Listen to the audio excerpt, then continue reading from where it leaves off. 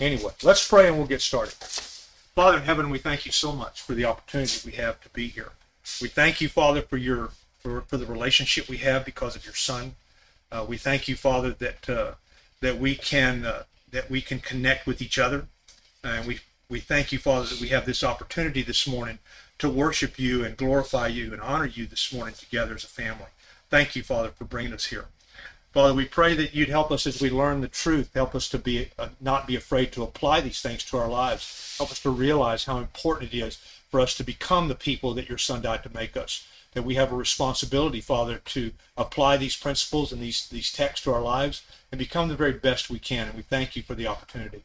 Bless us, Father, as we study this morning. Help us to learn, help us to grow, and help us to share these things with those around us. And it's in Jesus' name we pray. Amen. I told you that 1 Peter chapter 1, well, not just 1 Peter chapter 1, 1 Peter and 2 Peter are a survival manual. What it is. Look at it that way. It's a survival manual to how do I deal with the chaos and the corruption and the garbage that goes on in the world around me. What happens when I start suffering? What happens when I start going down? What happens when life throws some curves at me? And you're going to see in this chapter where he's going to talk about them that they are doing some of the things they're doing in spite of the sufferings they're going through. Every one of us is going to suffer in this room. Every one of us is going to suffer this online. We're going to suffer. There's going to be things that are going to happen in our lives. And these two letters are basically a survival manual. This is what you need to connect with and remember so that you can call this to memory. We already looked at a couple of things in the first couple of verses. We looked at that he's talking to God's elect. He's talking to those who have been chosen out of the world, chosen to be part of a family before the foundation of the earth. He also has said that we have been given the Spirit to work through us and with us, and that we have been cleansed by the sprinkled blood of the risen Savior. You know, those are all powerful things to reflect on, powerful things to connect with when life gets really tough. How many of you have found yourself in hopeless situations in your life, or seem like hopeless situations? Nobody's going to see you, so you can raise your hand. Raise your hand. If you've been in a hopeless situation, most everybody found themselves in a situation where it seemed hopeless to us, where you've suffered and struggled, maybe because of your spirituality, or maybe just because things happen in your life. You know, maybe it just somebody got sick, somebody lost a job, somebody had a car wreck, somebody broke an ankle, broke a leg, whatever it is, you struggle, and then it may be that you've had to deal with families that don't support what you do, don't support where you're headed, the decisions you've made. Or maybe it's children that decided I'm going to go off on my own, and they're not faithful. They're not doing what needs to be done. That's a struggle. It can be a real struggle. And I know some of you have suffered through that. What better way to have a survival manual? If you get lost in the woods, how many of you got lost in the woods, deep in the woods, could survive? How many of you believe you could survive? You know what to do to survive. Okay? How many of you believe you probably couldn't survive, that you would not know what to do? 1, 2, 3, 4. Some honest ones here. No, I wouldn't know what to do. Would you know how to start a fire? Would you know how to get water? Would you know how to? I'm talking about you're lost someplace and there's no prospect that you're going to find your way out. Okay? Would you not like to have a survival? You may not have all the tools that it talks about. You may not have all the abilities, but wouldn't you like to have one? At least a little pamphlet in your back pocket. Say, hey, this is what you do if you need to get water. Some easy steps for a beginner. If you need, wouldn't you like to have that? Wouldn't that be good? Yeah, would. So, I'm not going to ask you how many of you have ever been lost before, but in the next part of this text, he's going to talk about, a hope, and we live in a society that basically has no hope. I got a question for you. What do people hope in today that is futile and fleeting? What do they hope in? What do they put their hope and their trust in today? Money. What else? That's a big one. People put their hope in materialistic stuff. Money. What can I get with what I have? What else do they put their hope in? Their health. Their job to get the money. Yeah, their job. Their health. My daddy used to call it accumulating. Accumulating. People put their hope in their health. Themselves. I am able to do anything I need to do. I don't have any qualms about I can accomplish anything I need to accomplish, and nobody can tell me any different. That's me. That's what I've been, for a long time in my life. And God has a way of telling you, oh yeah, watch this and see how you handle this. And see if you really know. When you're in a situation where you have no answers, and a young man, that I put my hope in that. I had all the answers. And nobody could tell me anything different. Nobody could tell me what to do. I knew everything. I didn't need you. I didn't need you to help me. So I hoped in myself, and then things started happening, and grandkids started dying. Wife gets sick. And those kind of things go. You know what? I got it. God, I got it. You're right. I don't know everything. So, I want us just to look at. We're going to start in verse 3. I'm going to read a few verses, and we're going to look at this. Chapter 1, verse 3. It says, "Praise be to the God and Father of our Lord Jesus Christ. In his great mercy, he has given us a new birth into a living hope through the resurrection of Jesus Christ from the dead, and into an inheritance that can never perish, spoil, or fade. This inheritance kept in heaven for you, who through faith are shielded by God's power until the coming of the salvation that is ready to be revealed in the last time. In all this you greatly rejoice, though now for a little while you may have had to suffer grief in all kinds of trials." Okay? We're going to break this up a little bit.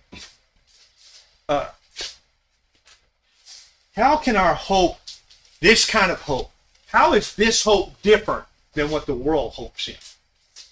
What does he say about this hope that's different? And what is God's expectation of this hope that is different than what like Amy said, that it's the money or myself or my health, or how is this different? What is the difference between a living hope and that kind of hope? Incorruptible. It's incorruptible. Yep. Explain what that means to the. It will never go away. Okay. It's eternal. Okay. It's for obedience. Okay. And it's everlasting. How many people you think out there have hope in something like money or themselves or whatever, and believe it is that it's incorruptible? It believes it is always going to be there. I'm always going to be able to make all the money I want. I'm always going to be capable of doing everything I can possibly do all the time. How many people out there you believe that you come in contact with that they believe that they are convinced of that? A lot of people. They're convinced that everything is going to be good. If it's good today, then it's going to be good tomorrow. And it's going to be good the next day and the next day. And it's never going to change. They don't want to think about the things that could change it. What's different in this? This hope doesn't come from me. It doesn't come from you. It doesn't come from the stuff that I do. This is a living hope that comes because of the resurrection of Christ, but not only that, it becomes because of God's mercy. You understand what mercy is? I got some new folks in here, so I'm going to give it to you again. Mercy is when God does not give me what I deserve. That's what mercy is. Grace is when God gives me what now I got that. What I don't deserve. That's right. One word. Grace is when God gives me what I don't deserve. Mercy is when God doesn't give me what I do deserve. I deserve to be annihilated because of sin. When you're talking about a pure God, a holy God, a glorious God, and me standing there, how do I rate? Not very good. Not so hot. So I don't deserve anything he's going to give me. And yet it says in his great mercy, and because of that, I want to take you over to Romans chapter 12 for just a second. I want you to, we're going to read one verse. Romans chapter 12. Listen to this verse. Romans chapter 12 and verse 1. "Therefore I urge you, brothers, in view of God's mercy," because of this mercy, because of what God has done and what God is capable of doing in my life, because of that, because God has looked at me and said, I love you in spite of yourself, I love you because I am God, and I love you because you're my child. That's mercy. And he said, I'm not going to hold you accountable for all the things that you've done in your life, because if we started writing a list of all the things that we deserve to be punished for, there ain't enough paper in this room. It's not enough paper. All right? And he said, in view of God's mercy, to offer your bodies a living sacrifice. Here he said, in view of God's mercy, what has God done? He said, I've given you and blessed you with a living. We're in 1 Peter chapter 1. In view of God's mercy, because God loves me so much, because that love is so deep for him, he has blessed me with something that I don't deserve. Okay? He has given me a living hope. I mean, it's not based on money, not based on myself. It's not based on my health. It's not based on what I have, what I don't have. It's not based on my abilities, none of that. It's a living hope that came from God. Okay? And that living hope is because he loves me. And he said, I'm going to give you a living hope through the resurrection of Christ from the dead. If Jesus dies on the cross, goes to the tomb, and stays in the tomb, what is he? No different than Robert Wright. It's the same as Robert Wright. I can do this exact. I can do that. Robert could do that. We could die on a cross and go in a tomb. What we can't do is we can't pull ourselves out of the tomb. And he did that. And because of that, I have a living hope. I hope in something that is real. It's not phony. It's not fictitious. It's not something that's fleeting like money. Because in our culture right now, money's really suspect right now. There are all kinds of people saying all kinds of stuff what you ought to do. Okay? You ought to do this and you ought to do that and you shouldn't do that. Oh my gosh, don't ever do that. You don't know who to believe. All right? So it's fleeting. We know from what happened that health, boom, it could be gone. Bang, just that quick and it could be gone. Be over. And you look around and say, what happened? How'd that happen? Or, losing babies. The joy of it's all there and then all of a sudden, poof, it's gone. And you go, what happened?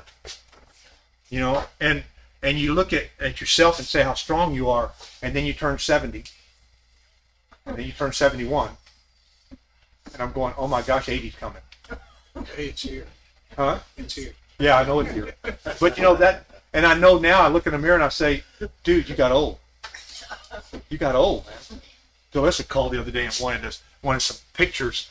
Wanted us to go through. I don't want to go through no pictures. She wants an old wedding picture. Man, I was young and healthy. I didn't have any wrinkles, didn't have anything. That's the sleep. God gives me a hope that's not based on all that stuff. It's based on him and his son. That's incredible. So when I get down and I get in a tough spot and I'm struggling with myself and struggling with the world around me, or I'm sitting in a hospital room and not knowing whether that person's going to live or die, or I don't know if I go to work the next day if I'm going to have a job, or if the bank account's still going to be where it's supposed to be, you know what I know? It don't make any difference. George asked me, we were sitting in the hospital one day, and she looked over at me and she said, what are we going to do if something happens to you? I said, I ain't going to worry about it. I ain't going to worry about it. I'm going to worry about today. This morning, you know what I got I'm worried about right now? Is I got another 20 minutes, 25 minutes in this class. And then I'll worry about the rest of it later. But I've had to learn that over the years where I can't depend on myself. And this helps me to understand I have something greater than me, a living hope, and an inheritance. I've talked to you about this a couple of weeks ago. My family has a unique situation because we have 3 separate things that my boys want, and they all wanted something different. So that's what they're going to get. They're going to get, each one's going to get something different, and so there's not going to be any chaos or any of that stuff. It's going to be pretty cut and dry. And I look at this and I say, I have an inheritance, because even that inheritance, you know what's going to happen to all that inheritance? Poof. At some point, it's going to be gone. Even the land, at some point, God's going to destroy it all. It'll be gone too. What do I know about this inheritance? It's not going to go anywhere. It's been reserved for me. I have salvation reserved for me. How does that make you feel? I want you to, because it's a survival manual, the next time you get in a really tough spot, I want you to look in the mirror and say, God loves me. God loves me. And God has something prepared for me that I could not give myself. And I can't wait to get it. This is nothing. This is a hiccup. This is a hiccup in the grand scheme of things, a hiccup. Now, some of them are big hiccups. Some of them are hard to deal with. Some of them will change a hiccup that'll change your life forever. And it'll never be the same. That's just a fact. But you know what? 71, come 81, come 91, and at some point, you know what's going to happen? This is going to be over. For me, it's going to be over. I don't know when that's going to be. I have no idea. I want to stick around for a while. I got more stuff to do. But if God says no, I'm good with that, because you know what he's got waiting for me? Look at what it says he's got. He said, an inheritance that can never perish, spoil, or fade. This inheritance is kept in heaven for you. He's got this salvation. I have been given a glimpse of it because of what he said in verse 2. He said, I'm giving you the Holy Spirit. Remember, we talked about that. We talked about it. He is a down payment. Ephesians chapter 1 says the Holy Spirit is a down payment. If I've been washed by the blood and I've been added by God to the church, then the Holy Spirit is a down payment guaranteeing my salvation. That's what it said. It's an earnest of my salvation. And so in 1 Corinthians, I forget where the text is, said that he is a deposit.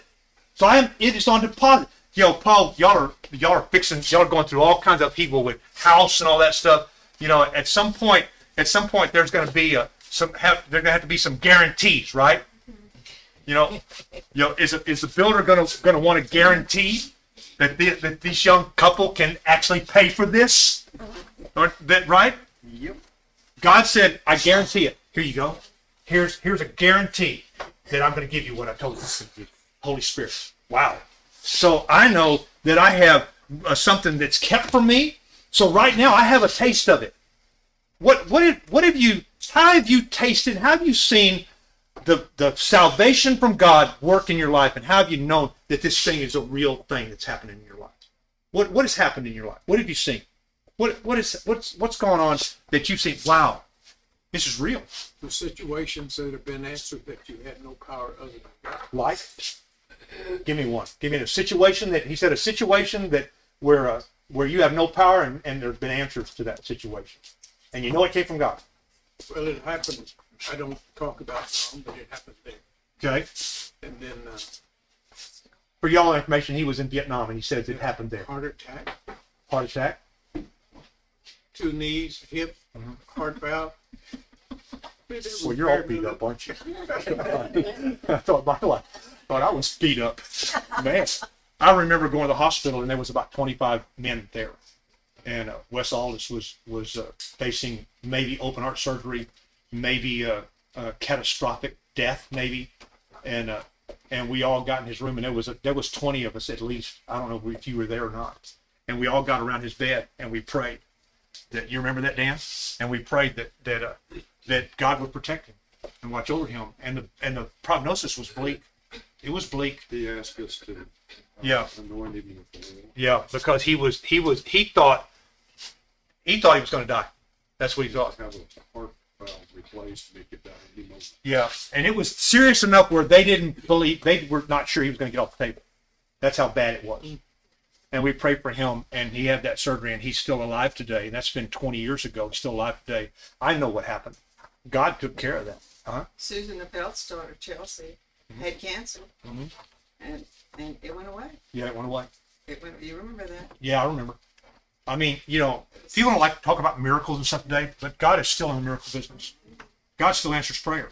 He still does. I know it makes us uncomfortable sometimes. I'm not talking about, speaking in tongues. I'm not talking about that. I'm talking about the way God can work in his children's life, just like we work in our children's life. You work in your children's life, don't you? Do things that they don't understand, they don't expect, they don't know it's coming, and you do things and go, wow, my mom is awesome. My mom's awesome. Yeah. And my God's awesome. My God can do things that I can't even begin to dream about that he can do. And he says, I just want you to talk to me. Just talk to me. And I'll answer you. So I know that this salvation is here and it's prevalent. It's there with me. And I know he wants to save the world. He wants us to go into the world and do what he tells us to do. But also I know that what I have now is only it's only a minute glimmer of what's coming. I don't have no idea what's coming. I only know from the pages of the book. I know what it says. I can't explain it to you because I've never been there. I don't know what that's going to look like. But I know it's going to be better than this. God, it has to be better than this. Because this is a mess. This is a mess. Okay? The world we live in is a mess. And so, when you look at this and you see, that well, I got a question here. What are some of the benefits of this inheritance that we experience today? What are some of the benefits of that salvation, of that inheritance that you experience today? Come on. Peace of mind. Peace of mind. The hope and peace of Hope the and peace of mind. the future. You have peace of mind. How old are you, Sid? I'll be 85. September. 85, and you're like the Bionic Man. Got all kinds of. You can't go through a metal detector without I knowing had, first. I had a physical the other day, and Dr. Espinosa said you're the most healthy 84-year-old man I've ever met. So I've been blessed in that way. Absolutely. But you know, and I know that you and I are on the other side of the hill. Oh, yeah. We know that. I mean, it's not going to last forever. We're not, you know, we're But gonna, don't worry about it. no. But that's part of the blessing of having this inheritance. I know what I have now. I know what's coming. I don't worry about it. I told people, don't cry for me if I go home. Cry for my family, yes. Man, don't cry for me. I'm going home. I'm going home, and I can say that with confidence. Going home. I believe that, and it has to. The only way you can survive this world is you have to believe in something that's not your own making. That's what he tells us. He said, this is not your hope. This is the hope I'm going to give you based on this other stuff. And then he said that well, give me another one. Give me something else that this benefit of this inheritance that you've experienced in our lives today. I got one. I'll share it. Purpose. Huh? It gives us purpose. Having a purpose, having a different purpose, Yeah. the purpose that you had before It gives you a better view on what life is about. gives you a better view on what life is. Anything else? Strength in chaos. Huh? I said strength during chaos. Strength during chaos. You know, when you bury a child or at the hospital waiting to figure out what's going to go on, you know, it wasn't, we weren't hopeless. No. We weren't without No. hope. No, in fact, it was just the opposite. You know, no matter what happened, we were full of hope. You know, mine is I get to experience this with you. I get to experience it with you. And that would not have been possible without this inheritance and me coming to this place and you coming to the place yet. I have had so many good opportunities, so many good things that have happened through all the chaos that's happened in our lives. You know, whether it's been death or health or whatever it's been, you know, job losses, that kind of stuff. I have gotten to experience it with you guys, you know, and that is truly a blessing that I think most people in the world don't know.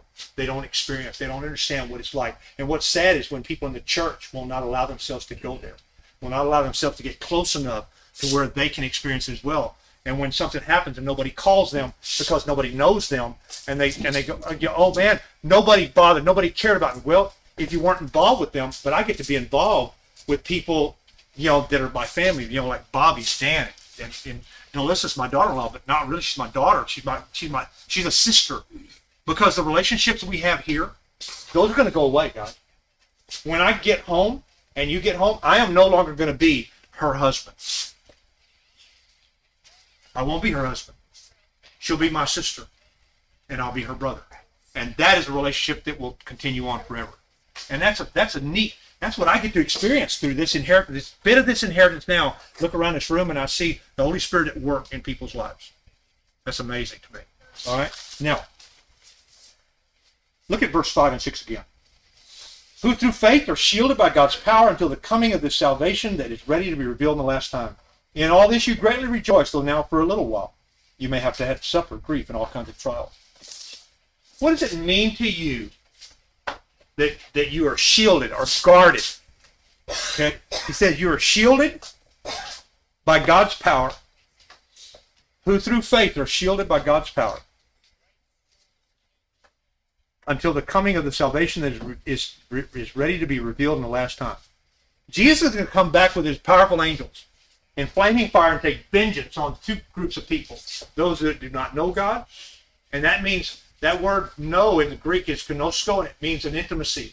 You can't just say, oh, yeah, I know who Jesus is. No, there's got to be an intimacy. I have a relationship with him like I have with my wife.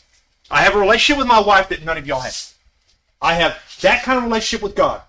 That he said, I'm going to come back and take vengeance on those that do not know God and those that have not been, and what's the other one? Obey the gospel. Have not obeyed the gospel. Have a relationship with him and those that have not obeyed the gospel. He said, I'm going to come back and take vengeance on those. And that I'm not going to be part of that because I know him intimately and I have obeyed the gospel. Okay? And so when I look at this and he says, I am shielded, how am I shielded? How do you believe you've been shielded through faith? How do you think that works? Because there's a lot of stuff that happens in the world. You know, I get a text from Ruth, and all of a sudden somebody I know very well is fighting for his life. You know, how does that shielding work for you? How does it work? I'll give you a human perspective. Okay, I am extremely protective of her right now. When it first happened, I wouldn't let anybody call her or talk to her. Okay? I made sure that nobody could get through to her because I didn't want it to hurt her that she couldn't communicate with you and it'd be a problem for her. So I've been very protective. You know, if there's a bump in the house, I'm jumping up and I'm going to see if she fell. You know, that kind of thing. Very protective. And I love my wife deeply. I love her, you know, but I don't love her near as much as God loves me. And God loves you. So how protective you think he's going to be of you? If you're his child, how protective of you of your children? How protective of you of your children? Do you pay attention to things that maybe they don't pay attention to? Do you look at things and say, and I see Robert going, yeah, your grandchildren. You know, I mean, we look at our grandchildren, we say, what do I need to do to protect them? What do I need to make sure that they're okay? What do I need to do to make sure that I'm gonna be there to run interference for them? What do I need to do? You know, I mean, I have to keep them away from the bad guys. There are bad guys out there, right? I'm not gonna let you're not gonna let your 10-year-old go to the movies by himself, are you? Why? Bad guys there. Maybe not. I'm not gonna send him to. I'm not gonna let him walk down the street. You know, you live by Dollar General. You gonna let Mason walk to the Dollar General by himself? Understand. Not yet. Not in our culture. Maybe back in my day you would have, but not in our culture today. Yeah. So you're protective. You shield them. You guard them. Are you going to try to shield them from? I know people that homeschool because they want to shield their kids from the stuff that's going on out there. That's great. I homeschooled one of ours, you know, before he died. I homeschooled him and watched him flourish and blossom in the 6-8 months that I had with him. You know, I watched him blossom, you know, in what he knew and what he learned. You know, not that I'm any great as a teacher, but man, I knew some things he needed to know, and I knew some stuff how to do it, and he blossomed. But I wanted to protect. We took him out of school to protect him from what was happening to him in that school. I'm not going to tell you where or anything like that. It goes on everywhere. But for him in that school, we took him out of school to protect him. What do you think God's doing? How much more of a better parent do you think he is than Kevin was and I am as a grandfather? How much better do you think he is? How do you think he feels about you? If you're in a position where he knows you're going to be suffering and struggling and you're not ready for it, what do you think he's going to do? You think he's going to just leave you there? He may take you out and you may not like it. You know? I know parents that homeschool their kids and the kids didn't like it. Now, I want to be homeschooled. I want to school with my friends. But it wasn't what's best for them. You know? Or whatever. You know, I'm old enough to go. He's going to tell you, I'm old enough I could walk down there by myself. And you're going to say, no, you can't. And you're not going to like it. And one of these days is going to run from you and turn around and look at you with blood coming out of his eyes and say, I hate you, I'm never going to love you again. Out there. I've had that happen to me with one of mine. I won't tell you which one. One of mine did that. I hate you. I remember where he was when he said it. And he was fuming mad at me. I didn't care. Because what he needed to do was what he needed to do. And it didn't matter how he felt about it. You know, God's going to protect me. He said, and through faith or shield it. What does the faith have to do with it? That's my part of this relationship, guys. My part of this relationship is my faith in him. I believe in him so strong that I'm going to act upon that belief. I'm going to do what he tells me to do because I believe him. Do you believe him that strong? Do you believe that everything he tells you is that strong? That you believe it that strong? That's what the faith part is. And he said, through faith, he's going to shield me. He's going to shield me. He's going to shield me by his power. You know, when your kids look at you, they believe you're 10 foot tall and bulletproof. That's how they look at you, especially little kids. That's how, right? Hannah looks at mom and daddy. Man, they can do no wrong. You know what they find out? Oh, yeah, they can. Yeah, you're not that tough. Not that tough after a while. That's what they find out. You know, I look at God. You know what I see? Man, he's 100 feet tall and bulletproof. Ain't nothing going to hurt him. And he is my father.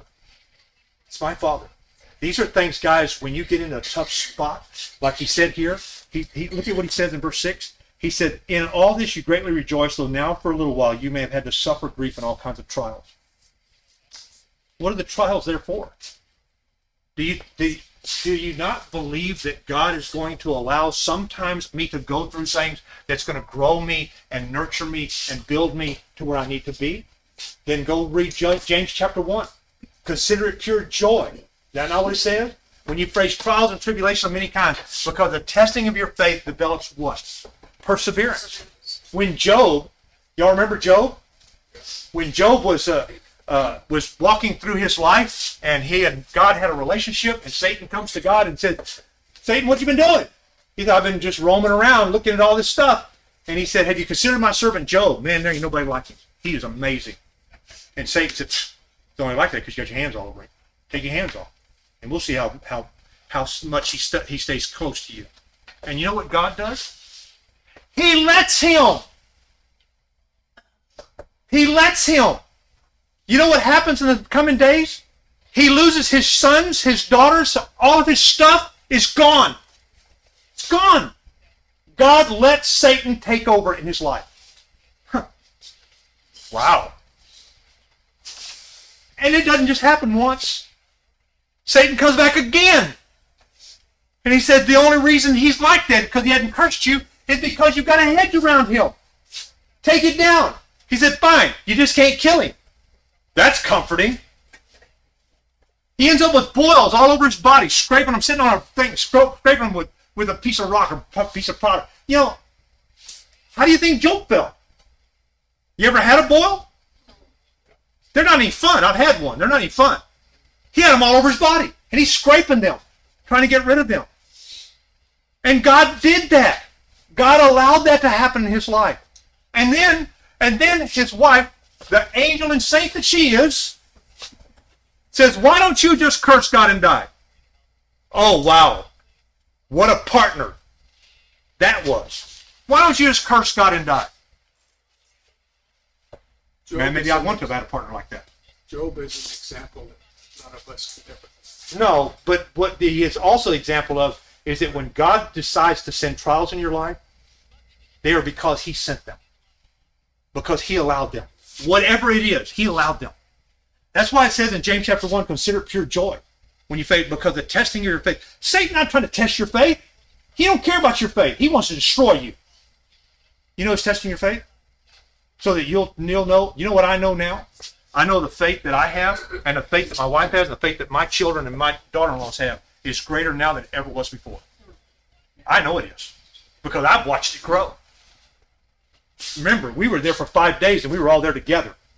All of us there together. So I watched it grow.